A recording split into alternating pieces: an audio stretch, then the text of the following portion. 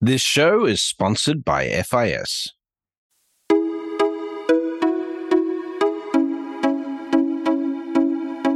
Welcome to Breaking Banks, the #1 global fintech radio show and podcast. I'm Brett King.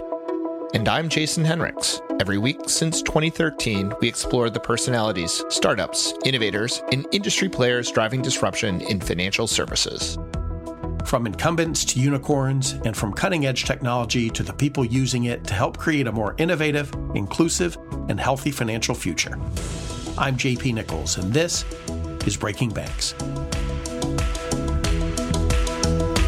David Stillman is the founder of Gen Guru, which provides organizations with primary research and insights on engaging all generations in the workplace and in the marketplace. He's also the creator and instructor of some very popular LinkedIn learning courses on the same topics, which have over 350,000 certified learners. He's been a contributor to CNN, the New York Times, Wall Street Journal, Fast Company, and many, many other media outlets, and he's a 3-time best-selling author. His first book, starting with When Generations Collide, back in 2002, was really a game changer for me, and David, I want to ask you about that. He followed that up with The M Factor, how the millennial generation is rocking the workplace. And then his latest is Gen Z at Work, which is co-authored with his Generation Z son, Jonah. David, I've always been skeptical of monolithic labels. Hey, it's like a horoscope. If you were born within these years, you act like another 80 million people just like you. And you really were the first person that helped me understand what it is about generations. What does make generations different? Well, let me flip it and say to you, what did I say to you that changed your skepticism? Well, you talked about events that really kind of change a lifetime, right? Everybody, whether it's 9/11 or the Kennedy assassination or, those sorts of things. Obviously, there are things like the availability or unavailability of certain technologies, right? That's a driver of, what we've talked about, digital natives and digital immigrants and that sort of thing. But it's more than that, right? It's not just technology driven. There really are generational differences. And I think, frankly, not enough people get that and pay enough attention to it. They just kind of use a very broad brush and say, if you were born within these dates, then we need to do X. Well, first of all, let me be clear. I'm not here to put anyone in a box, as we like to say. As I've always said for my whole career studying this, I like to take the lid off the box and give some insights to a generation. And I 100% believe you can group a certain generation together. And the theory behind generational differences is that each generation experiences events and conditions, but during their formative years, so it really is these events and conditions that take place usually, I think, between the ages of 12 and 20, when you're really grasping the world around you and deciding everything between, what you want to do for a career, what brands you like, all these types of things that are really shaped by events and conditions. You mentioned, an assassination. It could also be a leader. It could be a world event. It could be, Mother Nature and a tsunami, you name it. But events and conditions, take place during your formative years, results in what I call a generational personality. And a personality are these given traits that come about because we experience these events and conditions that you then take with you into every single life stage. And so, everyone will say, well, don't we all, get married? Don't we all maybe have kids or get a job, retire, whatever it is? And we all hit the same life events. But, my data and research over the years, has shown that each generation hits that life event looking through a different lens, and it's based on the events and conditions. And that's how, we get through to skeptics like you. Well, in your first book 20 years ago now, the title When Generations Collide was a great one because, you noted that, for the first time, we had 4 generations in the workplace and there were lots of differences. I want to make sure we definitely talk about Gen Z, but let's back up a little bit and talk about, what are some of those differences? How do they play out in the workplace and in the marketplace? Well, I know we're dealing with, the financial industry, and that's going to be a lot of your viewers here. I would say, in your industry, you've got 5 generations for sure of customers that you're dealing with. And, you look at something like like customer service. Okay. So if you took customer service for a traditionalist, my dad's a traditionalist, 84, my mom, there's still the generation that likes to go to the bank, come in, hopefully you're going to serve them cookies and some coffee, have a conversation where they know the banker and they walk in and they know it, Well, then customer service really changed when along came baby boomers who are so busy doing things. And that's where you really saw the invention of the drive-through. You could stop in, do your banking, keep right on going. And that was total, customer service about adapting to just sort of time that boomers never had. Then came my generation. I'm a Generation Xer, and that really was online banking. It really was the era of being able to do our banking online. And then you go to millennials, and suddenly it went two-way. Really it was like two-way communication that was happening.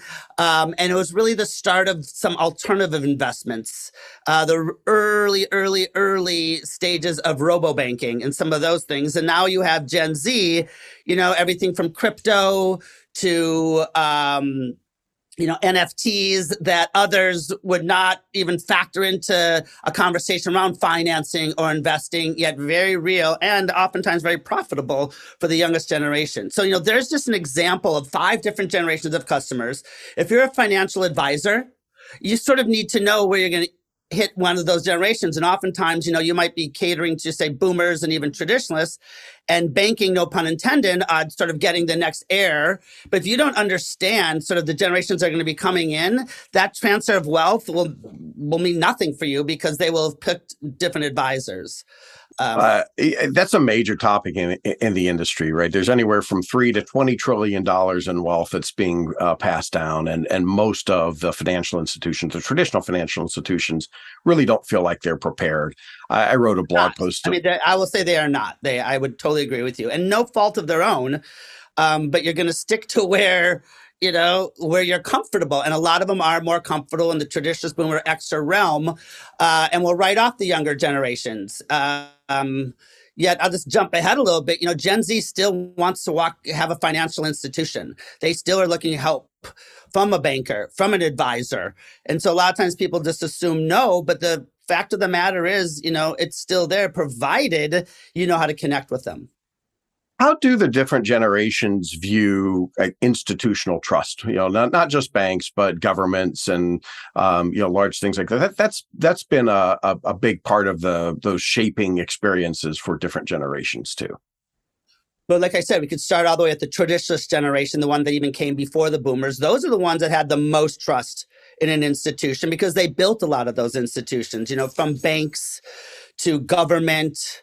You name it, those are the ones who put all institutions and most American companies on the map.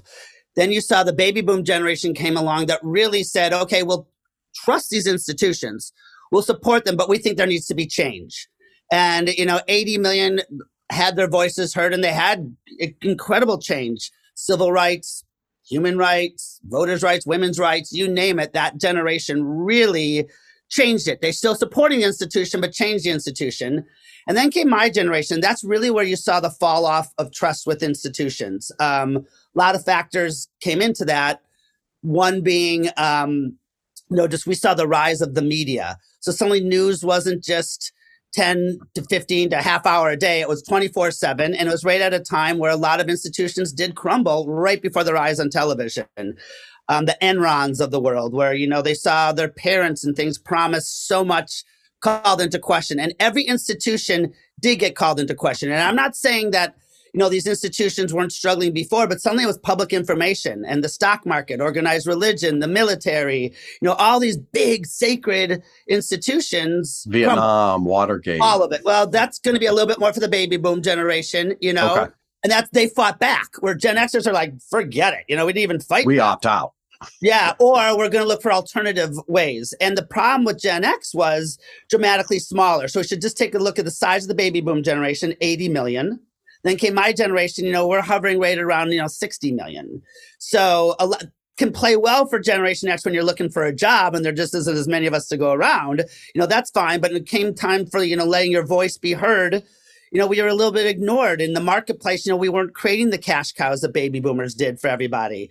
And so, we sort of, not that we opted out, we were just extremely skeptical, but for really good reasons, and then started to look for alternative routes, whereas the millennials raised by baby boomers, typically, when it came to institutions, it was a little bit more like collaborative. We saw a little bit more of that let's all come together, and they could make their voices be heard in new ways. Social media, the whole era of, the presidency with Obama, for example, you had a generation that, set to social media, and suddenly they, when it came to institutions, really said, we're not going to be so skeptical, like blanket skepticism of Gen X. We will judge each one independently on its own merit.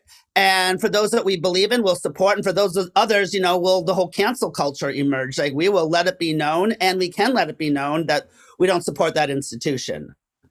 And then comes Gen Z. And what's amazing about Gen Z is, they're just very realistic, less skeptical and, more realistic. If you think about does that mean jaded? Yes. Well, look at what they've seen. By 25, they've seen a recession of 2008. They've seen a global pandemic. We're on the verge of, they say another recession. They've seen, they've never seen a world of politics where Democrats and Republicans get along. At least millennials could say post 9/11, they saw everyone unite for a better country, where, reach across the aisle, where Gen Z has never seen that, ever, ever, ever. They've never seen a world where Republicans help Democrats. All they've seen is trash each other, So suddenly, they'll believe in institutions, but maybe not your typical one. They're not going to believe in politics, for example, to make great change, unless they really need to or feel they can. So it's really interesting to see what's happening with now Gen Z and institutions.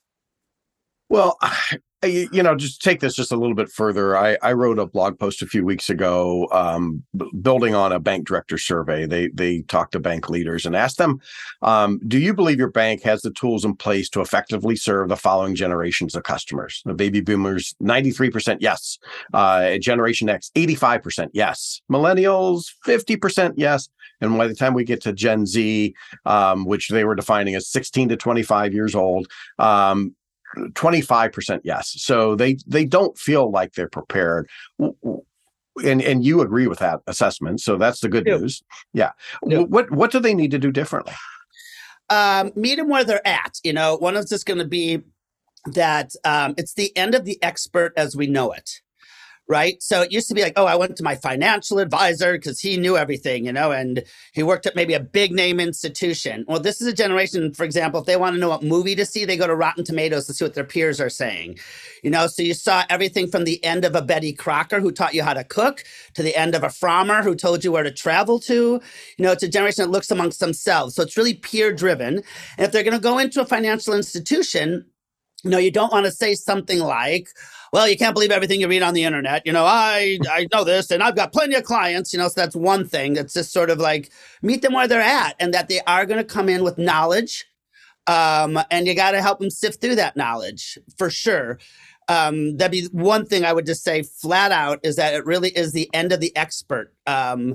Another analogy you could make with this is we saw that in the education field with a lot of teachers. A lot of teachers struggled when along came Gen Z, and this is a role of technology, JP, that played out is, it used to be sage on stage. The teacher stood in front of the room. I was this disciple of all this information, and you all students take notes, and I grade you.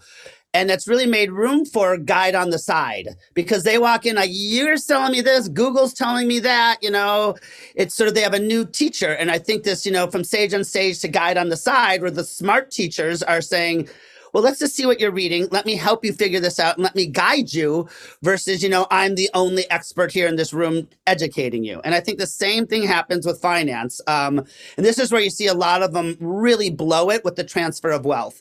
Your dad's listened to me all these years. Now you're coming in and you're questioning me, and we label them right away as, not smart, entitled, all these little terrible stereotypes, when I'll come back to, like you said, what do we need to do? You need to accept it's the end of the expert and be a little bit more of that guide on the side, for sure.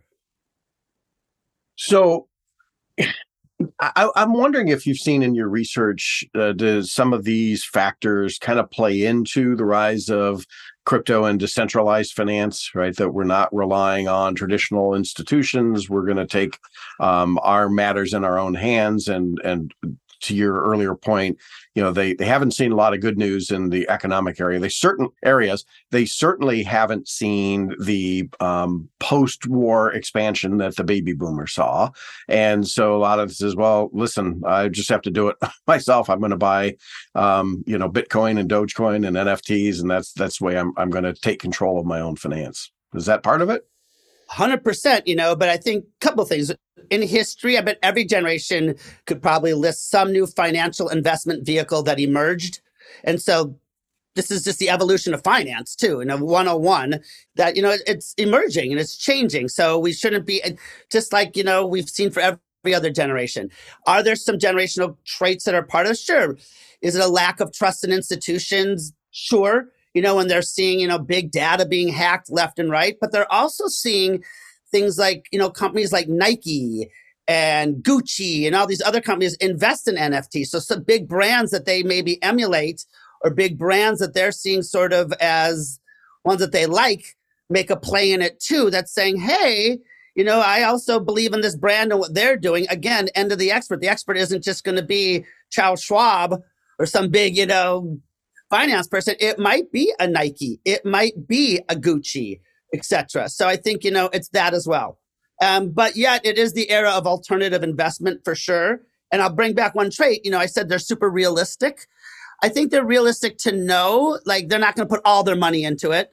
They're hearing about the fraud and they're, some have. Yeah.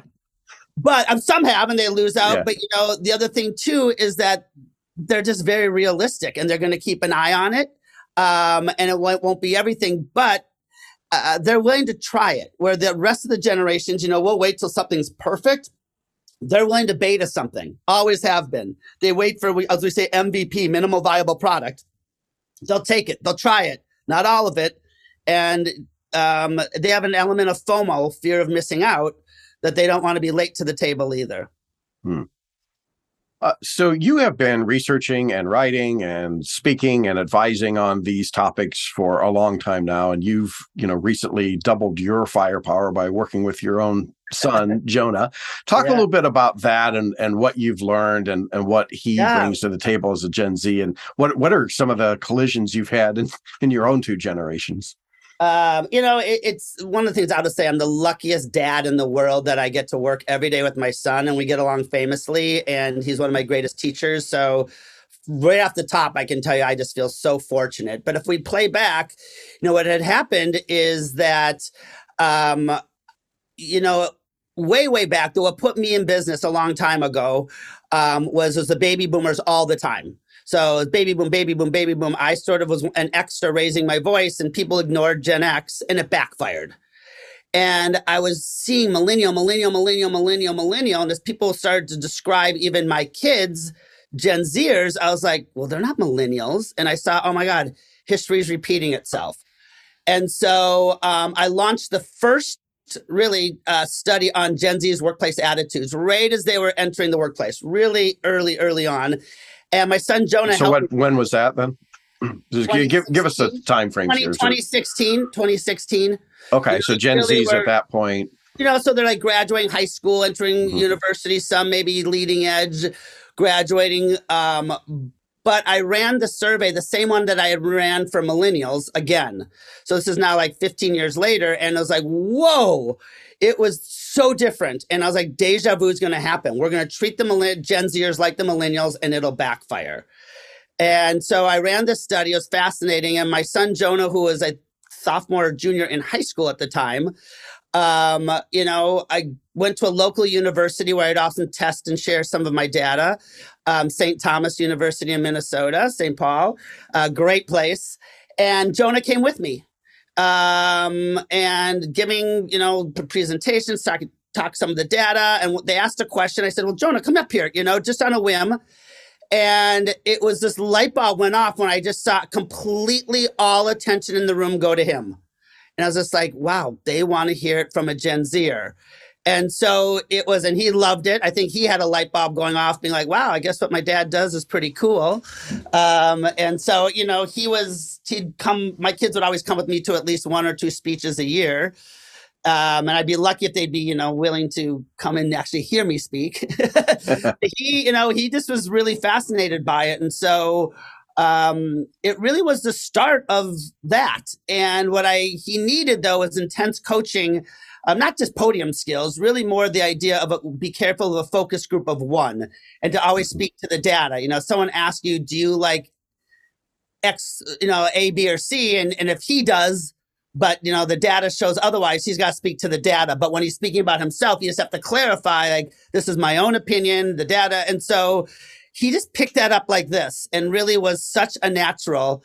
And one of the funny things is that our findings was 75% of Gen Z believe there's a good way of getting an education other than going to college. And so, he, within a couple of years of doing some of these speaking, came to me and said, well, I don't want to go to college. I'm going to do this. And I was like, well, I didn't mean you, I'm like the expert, but I was the parent. And it really was, I was experiencing firsthand classic Gen Zer where, didn't want to go to college, didn't feel he needed to, didn't go to college, and quite frankly, hasn't needed it. I'm not saying there isn't value in it. It's a whole separate conversation. Right. But, he really could lean into that data, phenomenal speaker. We speak a lot together. That's the best is that, when someone asks a question, I say yes, he says no. We just start laughing. It's really authentic. It's not, but we have that all the time. We really have these things, and it's rooted in our generational differences. And so we've been able to, what I was doing, pass on to him, and then enter the era of e-learning, as you mentioned in the intro. COVID really shook things up for us. Suddenly we couldn't present as much. And so what we did, we just doubled down on research. We really said, this is a pivotal moment for all the generations. And it was a gamble, I believe, and just, we didn't chase the virtual market. We just wasn't for me. We do them, but, we really doubled down on research. And now with it lifting, it's just, and Jonah with a couple more years under his belt, it's fascinating for me to watch him really just shine as, what I would say a true Gen Z expert. And I love working with them. I just do. Oh, that's awesome that you have that chance.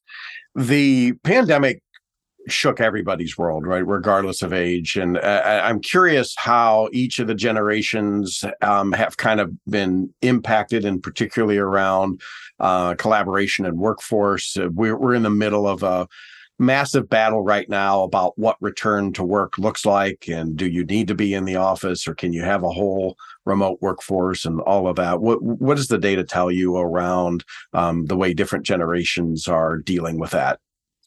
I mean, I don't think anyone would disagree that nothing beats a face-to-face conversation, and being in the same room. It's just great. Everyone loves that. That being said, it's also hard to say that we can't be productive as remote workers. I think that's going to be really important. And then the whole argument, does this count face-to-face? Are you and I face-to-face right now? Some, the younger generations would say absolutely. A baby boomer would say not at all. So you just have those nuances. But I will say, if you kind of break it down, if you look at the baby boom generation, the challenge is that, this is a generation that was told you leave your life at the door and you go to work.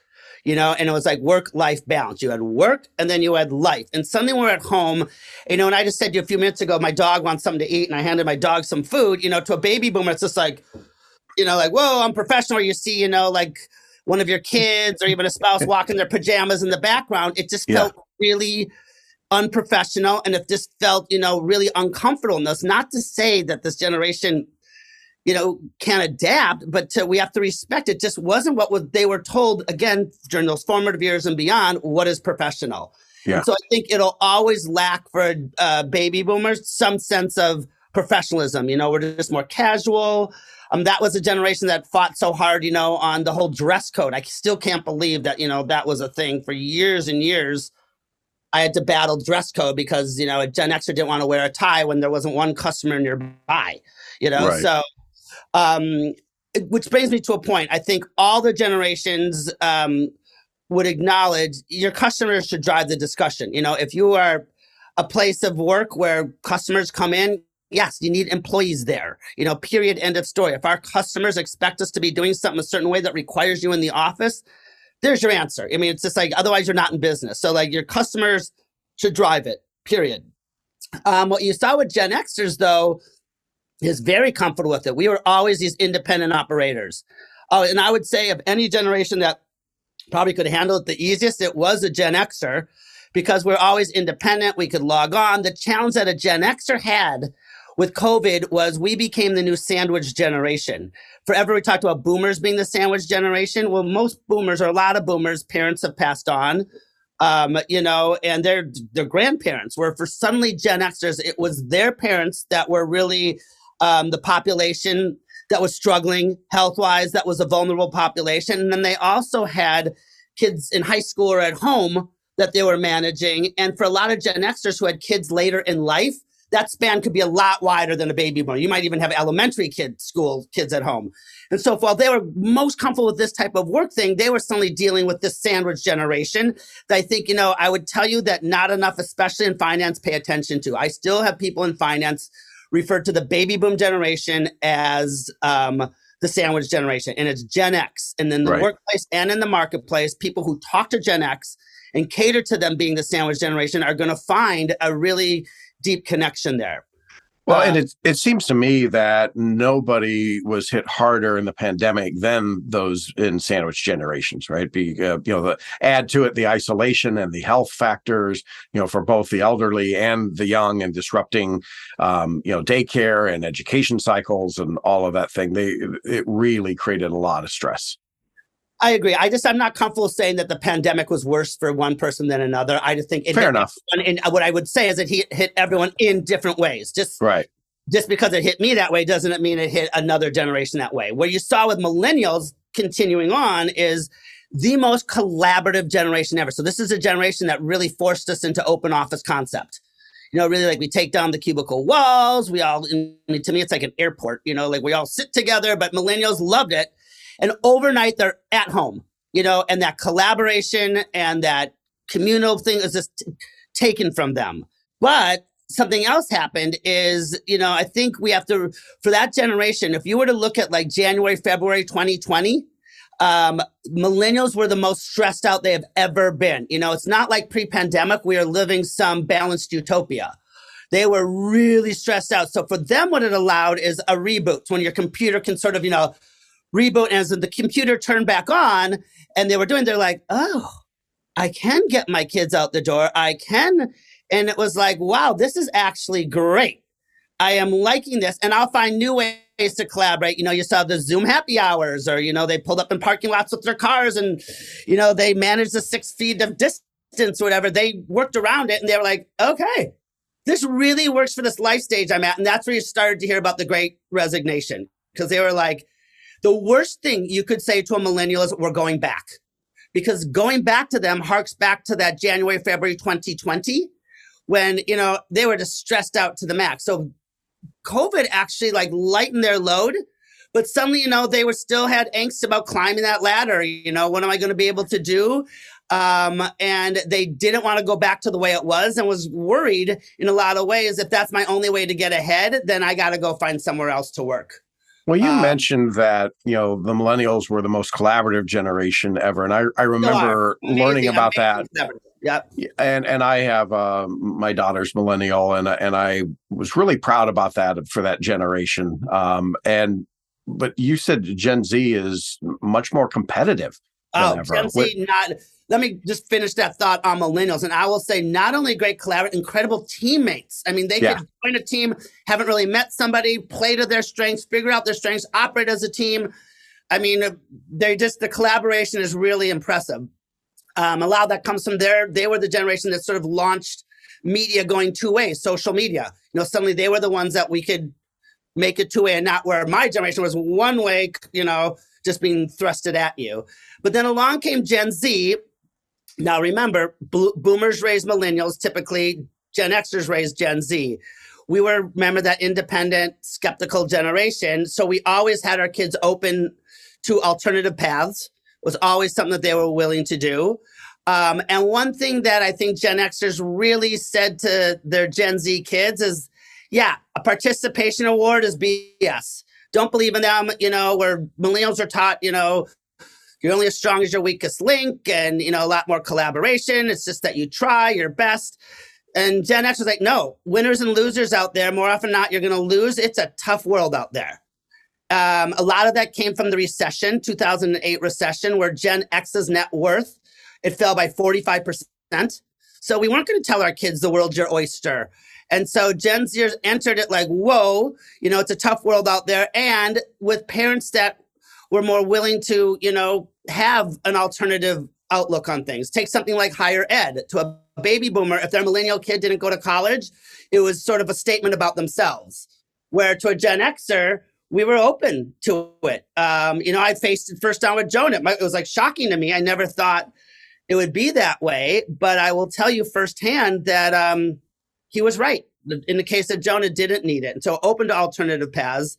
So they became very realistic Gen Z, but extremely competitive. And a lot of baby boomers in the workplace, resonate with this new Gen Zer. Boomers were, I thought, the most competitive generation, and they were until Gen Z. But 80 million baby boomers, competing for the top. They invented internal politics and all those things. Along comes Gen Z, super, super competitive, beyond competitive.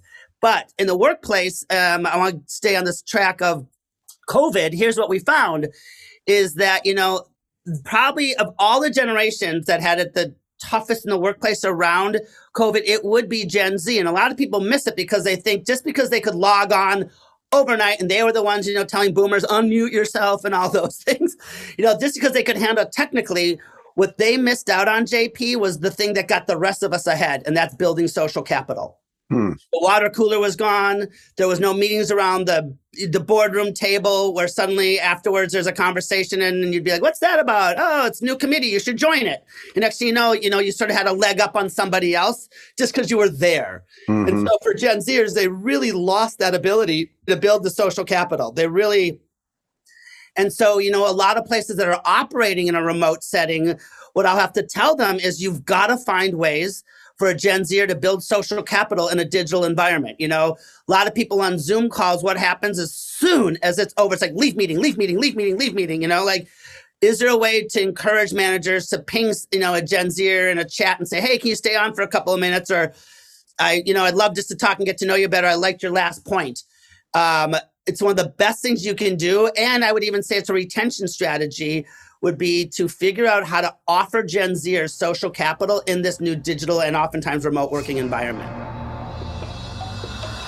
You may already have payments embedded into your software platform, but do you have flexibility around how those payment experiences are created? What about control over your pricing or ability to use your own branding? Chances are you probably don't. Discover WorldPay for Platforms, a payments platform that puts you in control and puts your software customers first. This all-in-one payment facilitation platform offers more than just embedded payments. With WorldPay for Platforms, take advantage of a full set of solutions, including professional, managed, and advisory services to enhance your business. Make your software even better with a solution that easily integrates and adapts to your needs, helping you create experiences beyond payments. Discover the possibilities you can unleash with WorldPay for Platforms. Visit fisglobal.com/WorldPay Platforms to get started today.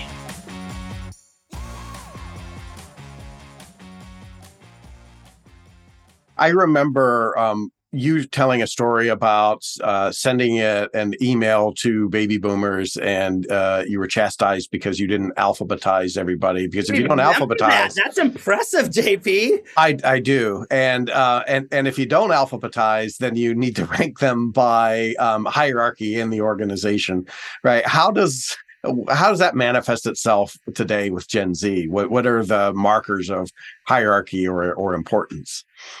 Well, I think it even started with the millennials, but so the story goes is that I had a brand new client. I was a Gen Xer, and a very baby boom cloud, one of the biggest companies in the U.S. actually. And I sent out a memo. I even remember the name of the company, but I won't say it. Yeah.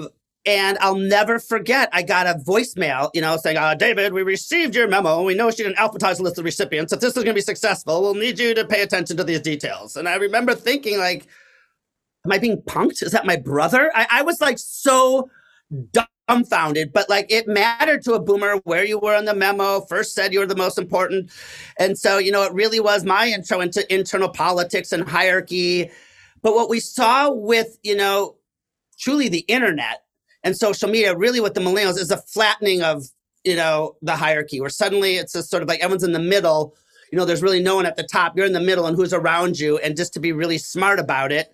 But I think we saw, suddenly you got rid of a corner office. That used to be where you were, as a lot of it was location in an office, a title, where you were on the memo. And I think it really was the millennial generation that flattened that, which I think can make it a lot harder for a Gen Zer to be like, who do I go to for this? Especially for a generation, as I mentioned, where it's the end of the expert. Do I go to my friend for this? I kind of want their job. I don't want to tell them, this or that. Do I go to? So I think sometimes hierarchy can make it a lot easier. I mean, there's a reason it works in the military. I say jump, you say how high, and we win the battle. Places like the military, it matters. If everything in the military had to be done with, kumbaya chat room, they'd lose the battle.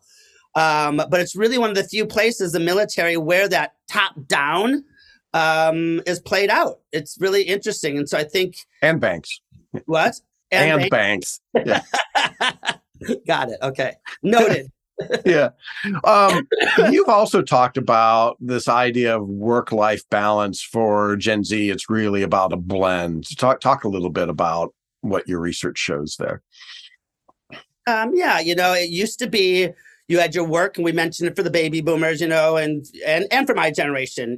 For my generation, the difference was we could say, I'm leaving at 5 for the T-ball game. And because there wasn't as many of us to go around, we weren't worried about our jobs. I mean, if a baby boomer said that, great. I got 80 million others that'll stick around. You're gone. And so, working late hours was a badge of honor. So a few things. One is, the younger you go, they'll say they watch the older generation give too much to a job at the sacrifice of family, health, etc., and it wasn't balanced. So that's one thing they've seen. The other thing they've seen is work is no longer a place. Work is wherever you've got your phone or your item, because I can log in and do it, And I remember even pre-pandemic, we did a study with Gen Zers, and they couldn't understand even the definition of remote working. They're like, so do I have to leave the building to be remote? I mean, if I'm upstairs and you're downstairs, I mean, it was just sort of like, if I'm logged on, I'm there. They just didn't get it. And so, work is no longer a place.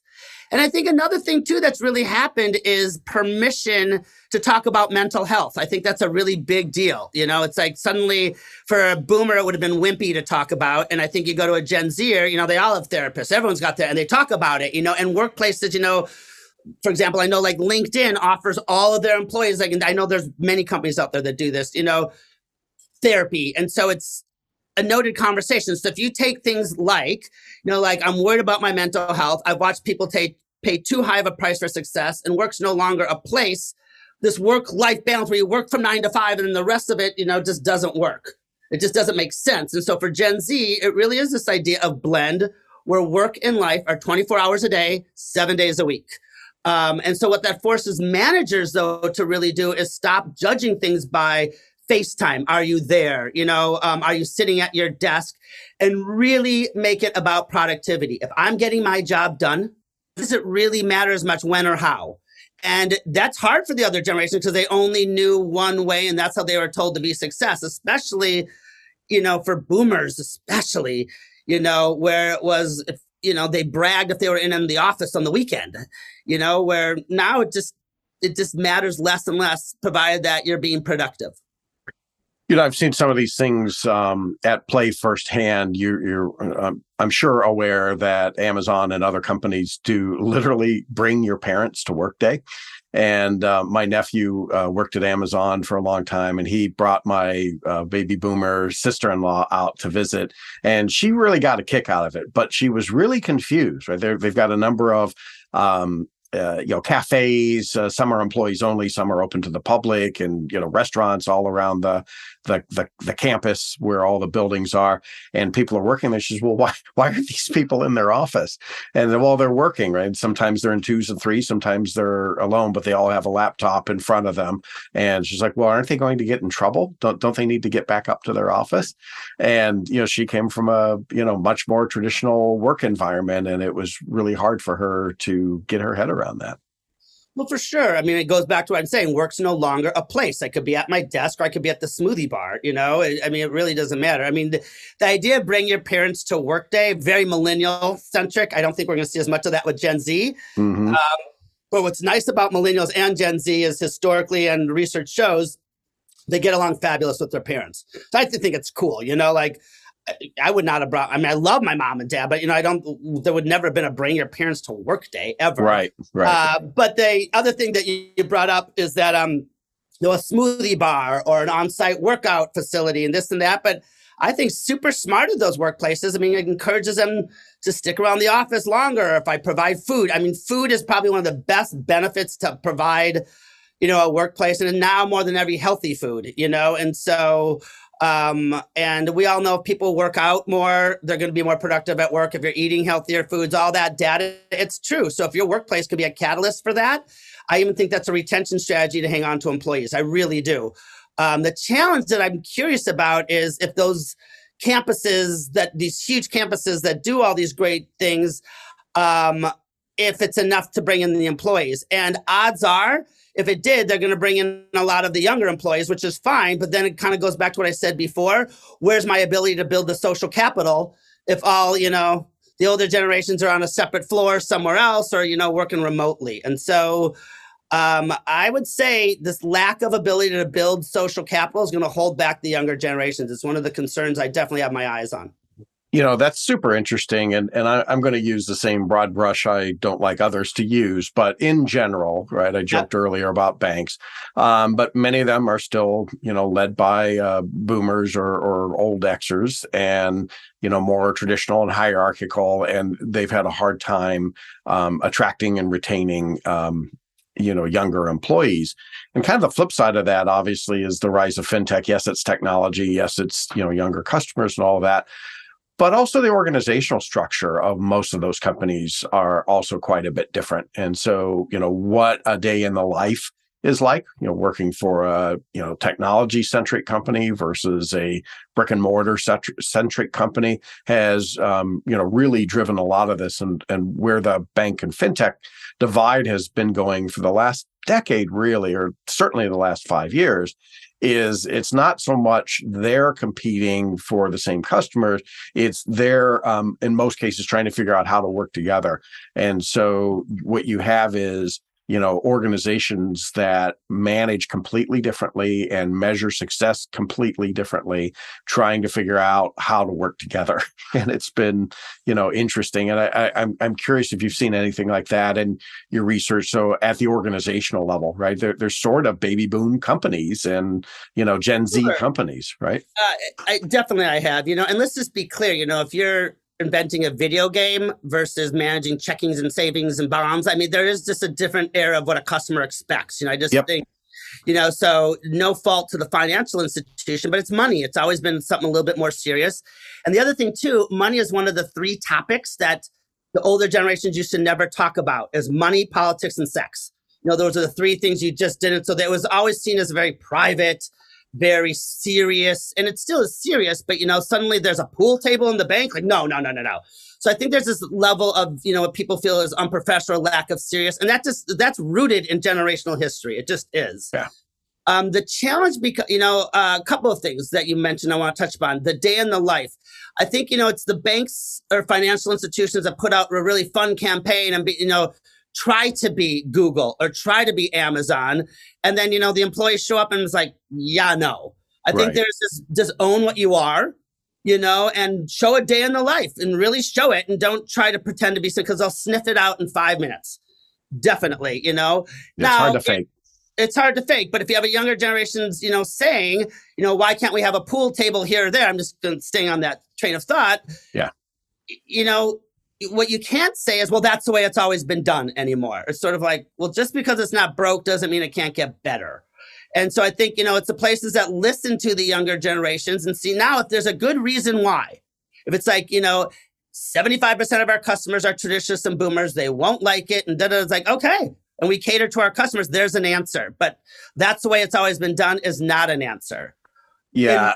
In my experience, I will say, though, the number one thing that boomers and Xers, I would say the whole financial industry hides behind is this dirty word compliance. That's exactly where I was going to go. You first. Yeah. Compliance, and I bet if I would have said 15 years ago at a conference, we're going to be able to pick up our phone, hit a number and transfer money to someone a la Venmo, like never, compliance won't allow. Well, we're doing that now, Right. And so I think it's a lot harder to hide behind compliance is what I would definitely say. So. Well, yes. And we're actually just kind of cresting a new era where, the revenge of the nerds, compliance is kind of hitting back. We've had enough significant failures in some, new age, let's call it, organizations where, when you are moving and protecting money, compliance does matter. And both things are true. I completely agree. It's an excuse that many traditionalists hide behind. I totally agree that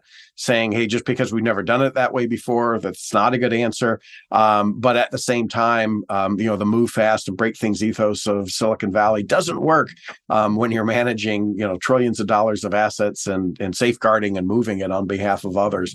So I think we have more interesting reconciliations to come from here. Absolutely. And I want to be sure I'm not against compliance. Compliance right. is necessary, but I think, compliance evolves, things change, and what we comply to, we need to be open-minded to. And oftentimes I would let the younger generation lead that discussion. Some of the best ways you'll work through it is a table where you've got a Gen Zer, a millennial, an Xer, and a baby boomer, but if all the younger generation hears is, we tried that back in 1978 and it didn't work. I mean, they're going to be like gone versus let's have a discussion what can and can't work. And that's where, we'll all come together around what is compliant. Right. I want to dig in just a little bit into the cuspers, right? The people that were kind of born on the edges of that, because that's the other thing that, kind of drove my initial skepticism too, is, nothing magically happened, in 1964 or whatever year you want to call the end of the baby boom. I was born in that era. So technically I'm a late boomer. I vaguely remember the Kennedy assassination and funeral, but I was only 20 years old when MTV hit the air, right?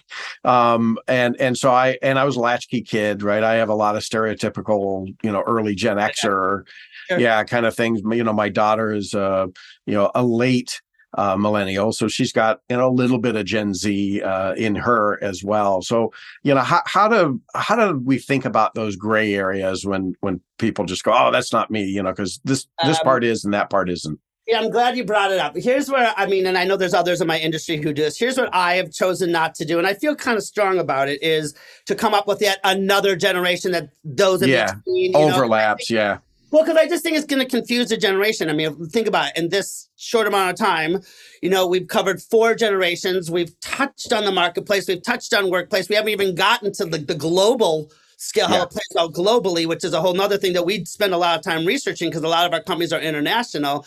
If you then start throwing in these mini generations, I think it confuses the dialogue. That being said, there's a very important place for what we call cuspers.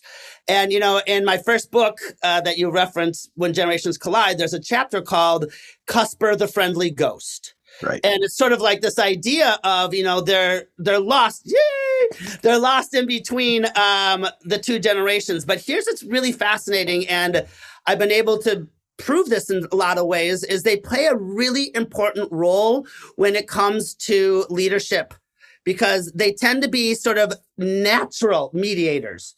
They understand who set the policy and why we're kind of stuck on this in compliance maybe, and why we have a generation saying, no, we can do online banking. They understand.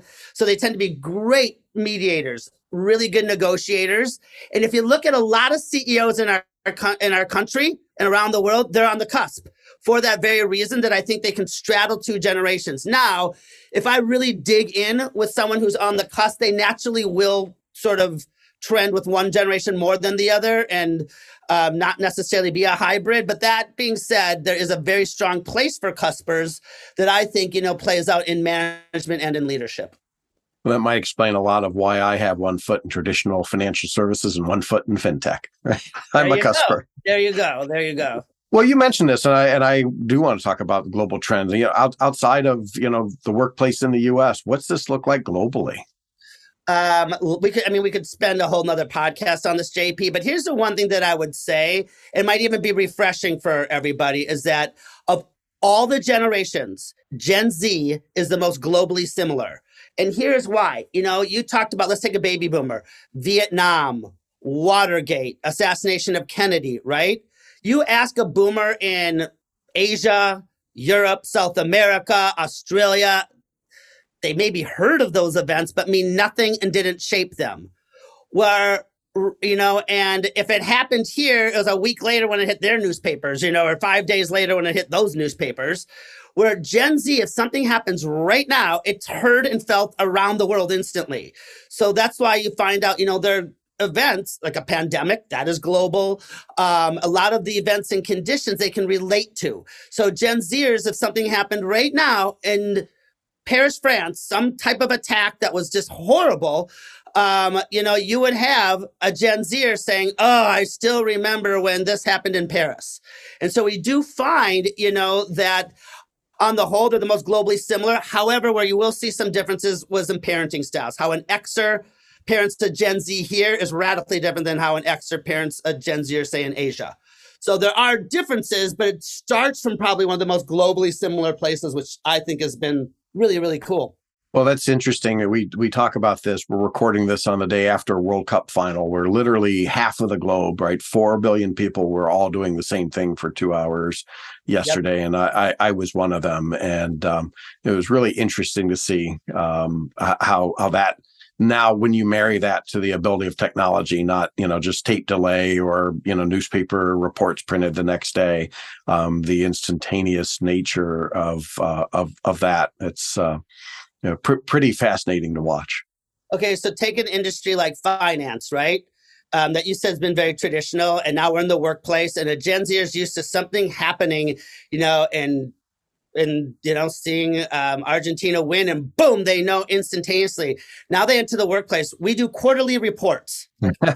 Looking backwards. Or feedback. Feedback is where everyone blows it, and we'll talk about it in your annual review, which is really much what's happened the last few weeks, It's right. And so, this instantaneous, while it's great for, the World Cup, it definitely is going to present challenges for a lot of your listeners when it comes to, onboarding and recruitment and retention and day-to-day management for sure Gen Zers and millennials too. Absolutely. Well, David, this has been fantastic. Before we wrap up, what's your kind of best advice for people dealing with Gen Z and finance? Understand that they do want financial advice. They've seen that they're not just going to do RoboCop, like a robo banking, sorry. Mm-hmm. They're not just going to do that. They're going to, they want an advisor, but they want an advisor that's not going to be judgmental. That's going to be open to anything from Bitcoin to, like we talked about NFTs. They're going to, 50% of Gen Z want to go shop brick and mortar and 50% want to do it online. And so the idea of going into a financial institution is definitely going to be great. But if they walk in and they feel like, really out of place, it's going to be an issue. It's going to be a challenge. So if you can create an atmosphere where they want to come in, I definitely, would say it can happen. But I would also say, do you have a Gen Z advisory board? Most of the decisions or approaches, marketing, all the above to connect with them are probably being designed by my generation and baby boomers. Get some Gen Zers around that table. Ask for their input. Find out. Because oftentimes, we think we know, or we've got a focus group of 2 or 3 that's sitting around our own dinner table. We haven't really asked them. And they'll tell you. And they're used to being asked. So I would say, get to know them and meet them where they're at, for sure. Well, that's been great. It's so good to catch up and talk one-on-one about your work. How can people learn more about your and Jonah's work? You can always find me on LinkedIn. I do a lot of work there, but I would say go to GenGuru, GenGuru.com. Reach out to us, and we love doing, workshops, presentations, and we're known, as for customizing, and we'll really get to know your industry and institution and help you bridge some generation gaps. Great. David, thanks so much. Thanks for having me, JP. That's it for another week of the world's #1 fintech podcast and radio show, Breaking Banks. This episode was produced by our US-based production team, including producer Elizabeth Severance, audio engineer Kevin Hersham, with social media support from Carlo Navarra and Sylvie Johnson. If you like this episode, don't forget to tweet it out or post it on your favorite social media, or leave us a 5-star review on iTunes, Google Podcasts, Facebook, or wherever it is that you listen to our show. Those actions help other people find our podcast, and in return, that helps us build an audience that can be supported by sponsorship so we can continue to provide you with our award-winning content every week. Thanks again for joining us. We'll see you on Breaking Banks next week.